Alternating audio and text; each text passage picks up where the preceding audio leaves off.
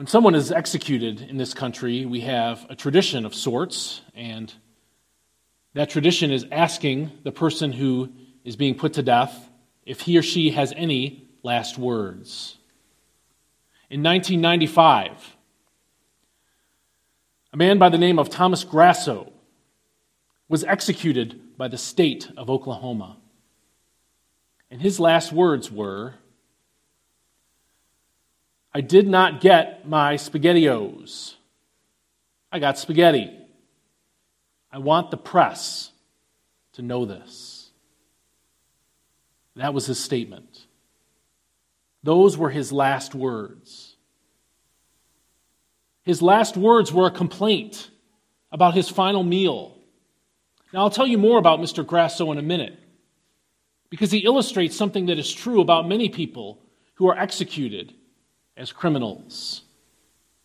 And that truth is this: people who are executed usually only care about themselves. And I'm going to leave Mr. Grasso's quote and his face on the screen for a moment, because I want to talk about him some more. What he said at the end of his life illustrates something that is profoundly true about many people who are executed. And that is that people who are executed usually are only thinking about themselves. They usually only care about themselves. There are some exceptions. Some people who are executed do express remorse.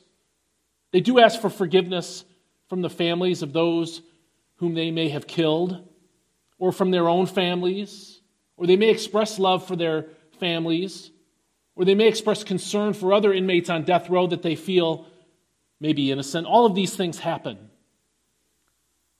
But in many ways, when someone is being executed, when someone is being led away to give their life for crimes that they have committed, they are very often preoccupied with themselves.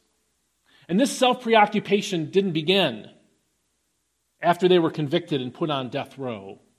In fact, really in many ways, the crimes they committed show no care for others. Thomas Grasso here was sentenced to death for killing 2 people. One of the people he killed was an elderly woman. He killed her on Christmas Eve after breaking into her house, and he strangled her with the Christmas lights off of her Christmas tree and robbed her. He also killed an elderly man so that he could steal that man's Social Security check. The fact that he robbed and killed these 2 people shows that he had no care for them as people. He was willing to take their lives for himself because he showed no care for others. He cared only about himself. And not only do the crimes of those who are executed show their selfishness, but their last words often show that they care only for themselves. Thomas Grasso admitted to both of these murders. In fact, he told the police about one of them. And he pleaded guilty in court. But in his final words, he showed no remorse. He made no statement of regret. He expressed no love for anyone else on earth, no family or friends. Instead, he complained about getting spaghetti instead of SpaghettiOs. But although he didn't get the SpaghettiOs he had ordered, he did have quite a last meal. In addition to the spaghetti that he got by mistake, Mr. Grasso got 4 dozen steamed mussels and clams, a Burger King double cheeseburger, a half dozen barbecued spare ribs, and 2 strawberry milkshakes. And yet, when he came to the end of his life, was he grateful for the last meal, the feast that he got? No, all he could do was feel sorry for himself and complain that he hadn't gotten the SpaghettiOs that he ordered. Instead, someone made a mistake and gave him spaghetti. So nobody should feel sorry for Thomas Grasso or his lack of SpaghettiOs. Instead, we should see the truth, that his complaint shows himself to be a man who cared only about himself. And this is true, usually, of people who are executed. People who are executed usually only care about themselves. And to some degree, we can understand why. If you're about to have your life taken from you by the state, you might wonder if there's going to be any pain and suffering involved. And you might wonder what is waiting for you on the other side of death. And so a certain amount of selfish preoccupation is somewhat to be expected. In this passage of Scripture, though, we see Jesus on his way to his execution. And the things that Jesus says in the verses I read to you a few moments ago and that we're going to study together in this message show just the opposite of the kind of self-preoccupation that someone like Thomas Grasso showed. People who are executed usually only care about themselves, but not Jesus. As Jesus was executed, he cared only for others, despite the pain that he was in, and despite what awaited him on the hill where he was crucified. What we see in this passage of Scripture is that Christ had an incredible and almost total sense of thinking and caring for others as he went to the cross. The passage opens here in our text in Luke chapter 23. In verse 26, with Jesus being led out of the court of Pontius Pilate. Verse 26 says, as the soldiers led him away, they seized Simon from Cyrene, who was on his way in from the country. And that last phrase, that Simon was on his way in from the country, is there to tell us that Simon was not a party to the trial of Jesus. He was not one of those who sought Jesus' execution. In fact, he had nothing to do with any of this. He was on his way into the city of Jerusalem as Jesus was being led out because criminals were executed outside the city of Jerusalem. And so here's a man who's coming in on the same road that they are taking Jesus out on. And Jesus, having been up all night and having been in agony over the coming cross, having had no sleep and having been whipped to the point of near death, is unable to carry the crossbeam as was required by Roman law. He fell under the weight of that crossbeam because of his weakened and sleep-deprived state. And so this man, Simon from Cyrene, was taken by the Romans. They had the right to compel anyone in their empire to do certain basic tasks for them. And so the Roman soldiers grabbed this man on his way in and forced him to carry the cross of Christ. And verse 26 goes on to say, they seized Simon from Cyrene, who was on his way in from the country, and put the cross on him, the cross bar that his hands would be nailed to. They put him on his shoulders. And it says at the end of verse 26, and made him carry it behind Jesus. And so here we see Jesus on his way from the court of Pontius Pilate to the place where he will be crucified. But verse 27 tells us that his case had attracted quite a lot of attention. And verse 27 says a large number of people followed him. Word apparently had spread that Christ was being put on trial. And people came to see what the outcome of that would be. And perhaps people in the street who were busy going about their business during this Holy Week saw that or heard the commotion and wanted to see what was happening. And so verse 27 says a large number of people followed him. But then it says this, including women who mourned and wailed for him. And this verse indicates that when Jewish people were executed in Jerusalem by the Romans, there were some very compassionate women, some Jewish women, who sort of took on the role of showing compassion for these men. And they would do that in two ways. First, they would give them a spiked drink of wine. It was spiked with opiates to try to dull the pain that these men who were being crucified were already experiencing and would experience even greater when they got to the place where they were crucified. And so they brought this along to try to show some compassion to these men who were about to die. But then they would also follow along and mourn and wail for this man who was being crucified. Again, it was an act of mercy and an act of compassion. And it was something that certain women who lived in Jerusalem would do to care for the Jewish men of their country who were being executed by the Romans. But Jesus, despite the injustice of what was happening to him, despite being up all night, and despite being whipped to within an inch of his life, turns and addresses these women. They were mourning for him, and yet Jesus speaks to them. In verse 28, it says, Jesus turned and said to them, daughters of Jerusalem. And the point of saying this is that we are to understand these are not the women who followed Jesus around during his ministry. These women lived in Jerusalem. This was sort of their ministry. It was sort of their informal job, their volunteer position to do this. And so Jesus addresses them because they lived in this city. And Jesus knew what the outcome would be. And so he says to them in verse 28, daughters of Jerusalem, do not weep for me. Weep for yourselves and for your children. Now, throughout the gospel according to Luke, and even as Jesus had just entered the city a few days before during his triumphal entry, which happened on the day that this message is going forth on Palm Sunday. On that day, Jesus was welcomed into Jerusalem. And yet the Bible tells us, Luke tells us, that he wept over the city. And he said, oh, Jerusalem, how often I would have loved to gather you under my wings like a hen gathers her chicks, but you would not. And so he foretold the coming judgment of God upon Jerusalem. And now as these women are weeping for him, he turns to them and with a heart of great compassion to them, tells them not to weep for him, but rather to weep for themselves. And the reason Jesus said this is because he cared about those who would experience God's wrath. What Jesus is going to say in verses 26 through 31 explains why he said, don't weep for me, weep for yourself, because the wrath of God is coming upon you.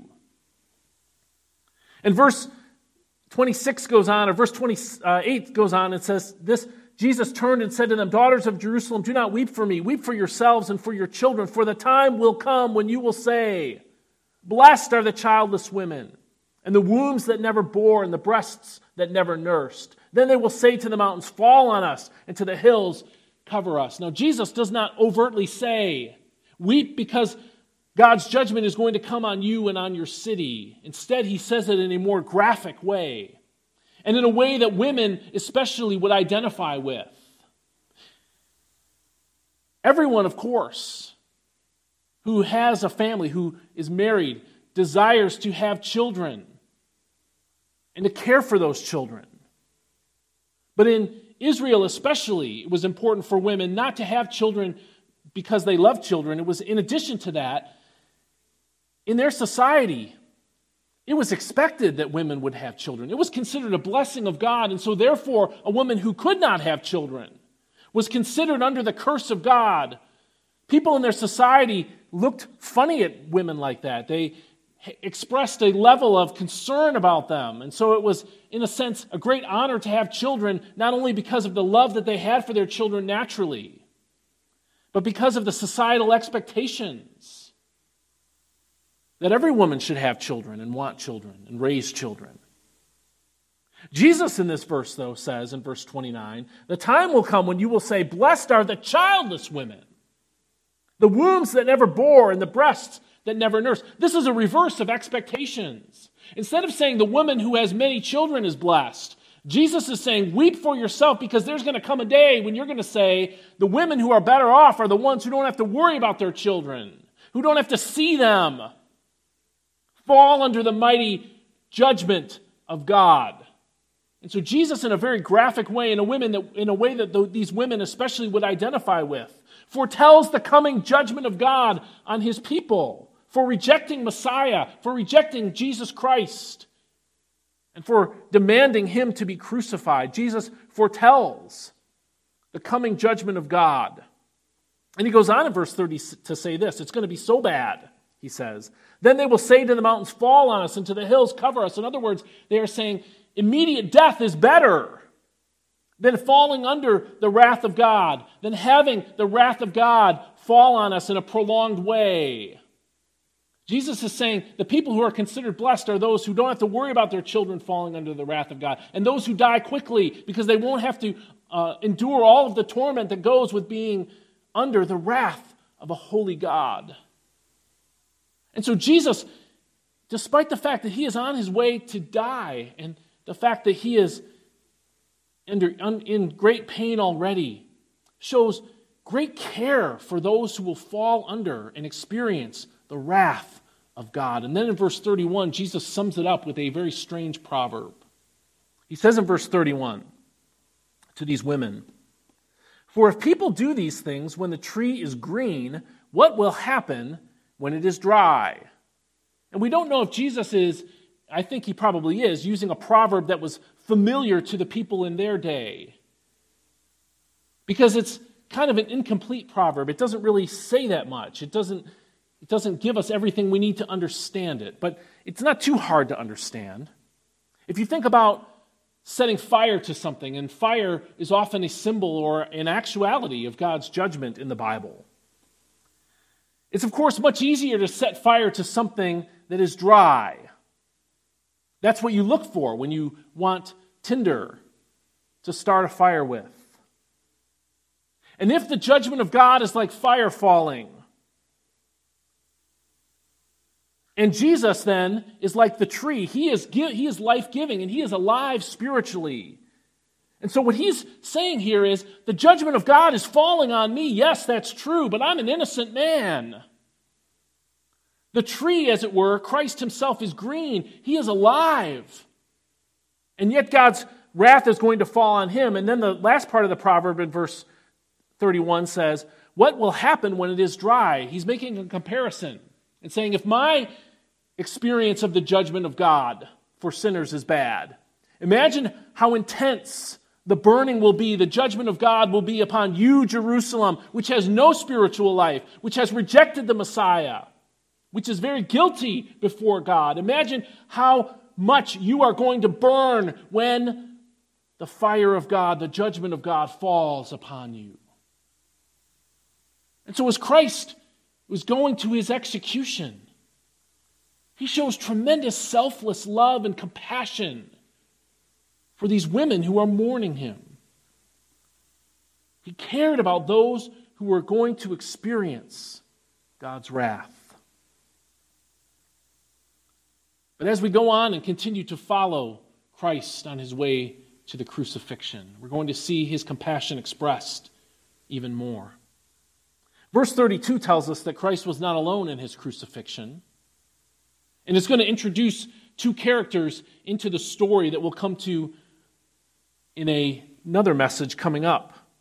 But verse 32 says, 2 other men, both criminals, were also led out with him to be executed. And so these 3 men are on their way to the cross, carrying the beam on which they will be crucified. And verse 33 says, when they came to the place called the Skull, and so we are to understand that outside the city of Jerusalem, there was a hill. And the way that hill protruded out of the ground made it look like a human skull. And this is where the crucifixion took place.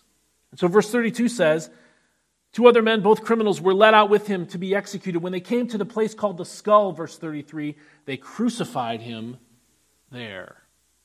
And Luke spares us the gory details of the nails being placed into the hands and feet of Christ. He just tells us in summary form that Christ and these other 2 men were crucified. It says in verse 33, they crucified him there along with the criminals, one on his right and the other on his left. And so as they enter this place, and they ascend this hill called Golgotha, the Skull, and the beams are already in the ground where the men will be crucified. The hands and feet of Christ were nailed to that cross, and the other men were secured to the other crosses on either side of him.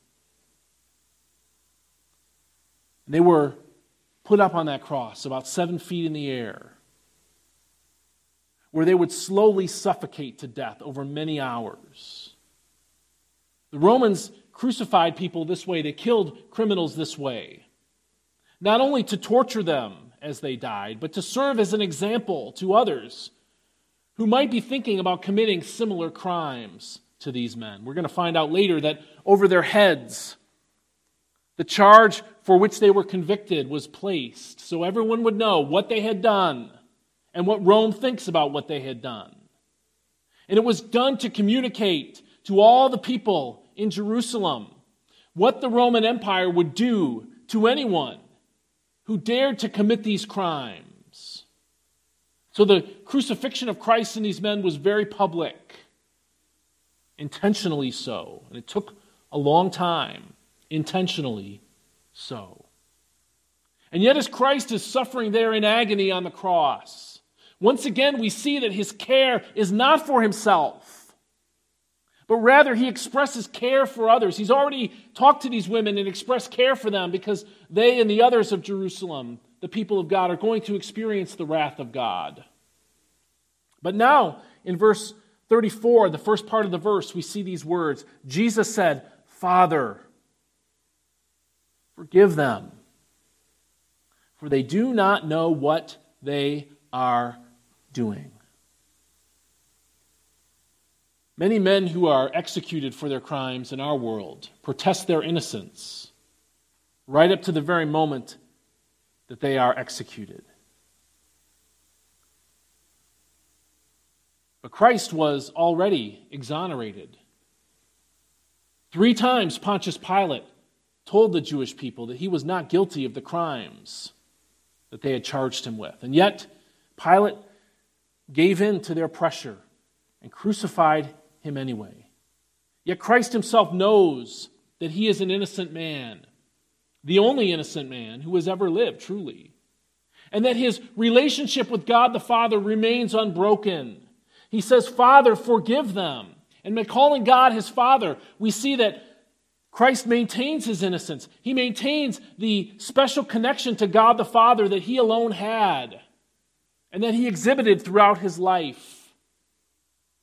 And in his final prayers to God, this being one of them and another comes later in the passage, Jesus is not calling for himself to be rescued from the cross. He's not protesting his innocence and saying, "God, save me from this hour. Declare my innocence and release me from this cross where I'm being crucified." No, Christ's focus is not on himself.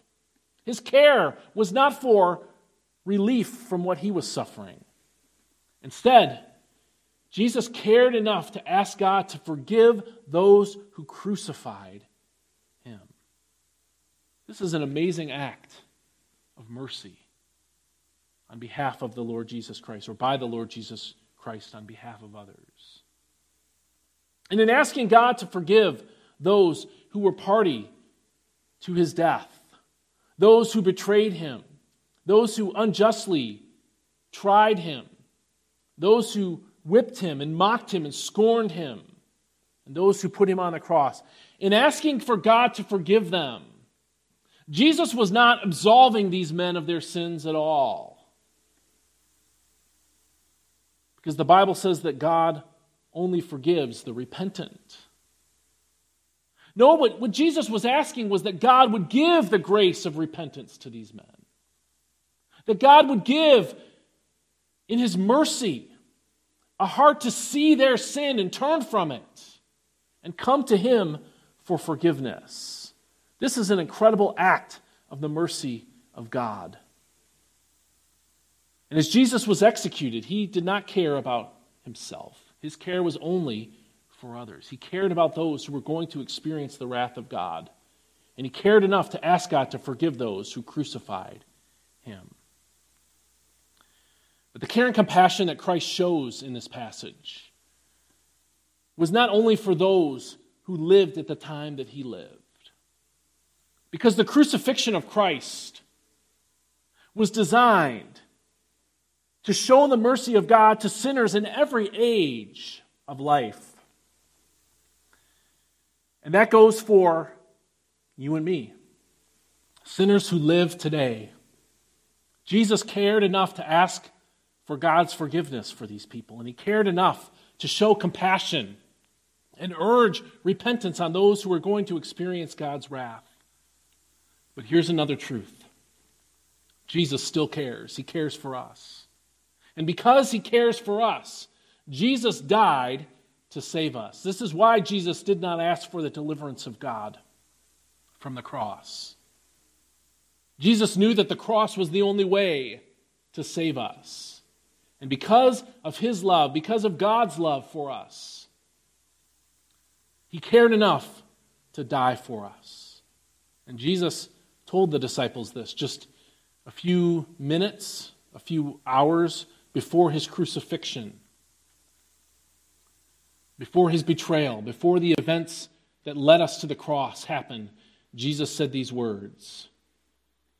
In John chapter 15, verses 12 and 13, he says, "My command is this, love each other as I have loved you." And then he goes on to say what that means, as I have loved you. He says, "Greater love has no one than this, to lay down one's life for one's friends."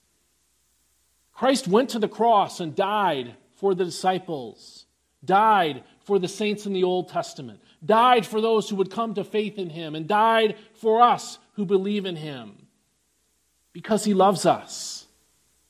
And his death, by his own words, was the greatest expression of love that he could ever have given to us. And Romans chapter 5, verses 8 through 10 tell us this same truth. They tell us that this was God's expression of love for us. We understand that Christ is God. He is the second person of God. And yet all three persons of God, God the Father, God the Son, God the Holy Spirit, loved us and ordained that Christ would die for us. And so Romans chapter 5, verses 8 through 10 says, "But God demonstrated his own love for us in this: while we were still sinners, Christ died for us. Since we have now been justified by his blood, how much more shall we be saved from God's wrath?" And I've talked about this in the preceding messages, how Christ was receiving the wrath of God for us on the cross. And because he did so, this passage says, how much more will we be saved from God's wrath through him? For if while we were still God's enemies, we were reconciled to him through the death of his Son, how much more, having been reconciled, shall we be saved through his life? This is why Jesus died on the cross. This is why he did not demand rescue from crucifixion.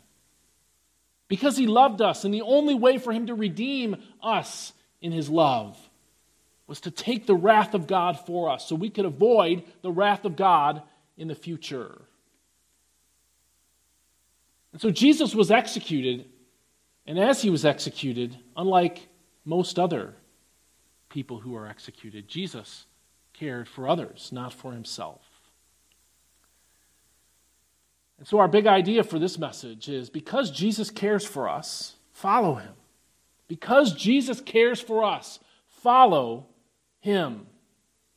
Back in Luke chapter 9, verses 22 and 23, the scripture said, Jesus said, "The Son of Man must suffer many things," as we have studied in the past few messages, "and be rejected by the elders, chief priests, and the teachers of the law." We've seen that prophecy fulfilled in these pages. "And he must be killed," which is happening right now, "and on the third day must be raised to life." Verse 23 says, though, "Then he said to them all, whoever wants to be my disciple must deny themselves, take up their cross daily, and follow me." Christ foretold his death on the cross. And yet he said, if you want to be my disciple, you need to follow me. And part of following me is taking up your cross. And it's so interesting at the beginning of this passage. We are told about this man, Simon from Cyrene, in verse 26, who was conscripted to carry the cross of Jesus Christ. And scholars have puzzled over why this was included. There was really no reason on the surface to tell us that Jesus was unable to bear the weight of the crossbar himself. Many details about the resurrection are not given in the Bible because they're just not relevant. And so why was it found relevant not only to tell us that this man carried the crossbeam of Jesus' cross, but to name him by name? And then if we were to look at Mark's gospel, we would see that Mark not only names this man, but he says he is the father of two other people that he also names.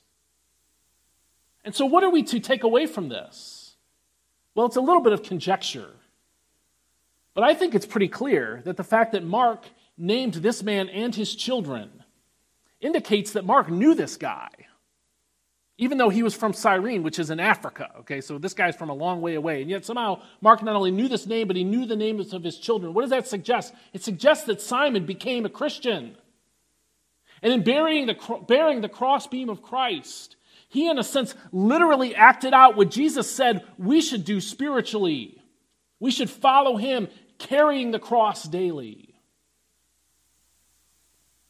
And so because Christ cares for us, and because he cared enough to die for us, the Bible says we should follow him. And I just want to give you a couple of ways in which we can apply this in our lives, how we can understand the love of God and the care of Christ for us and follow him accordingly.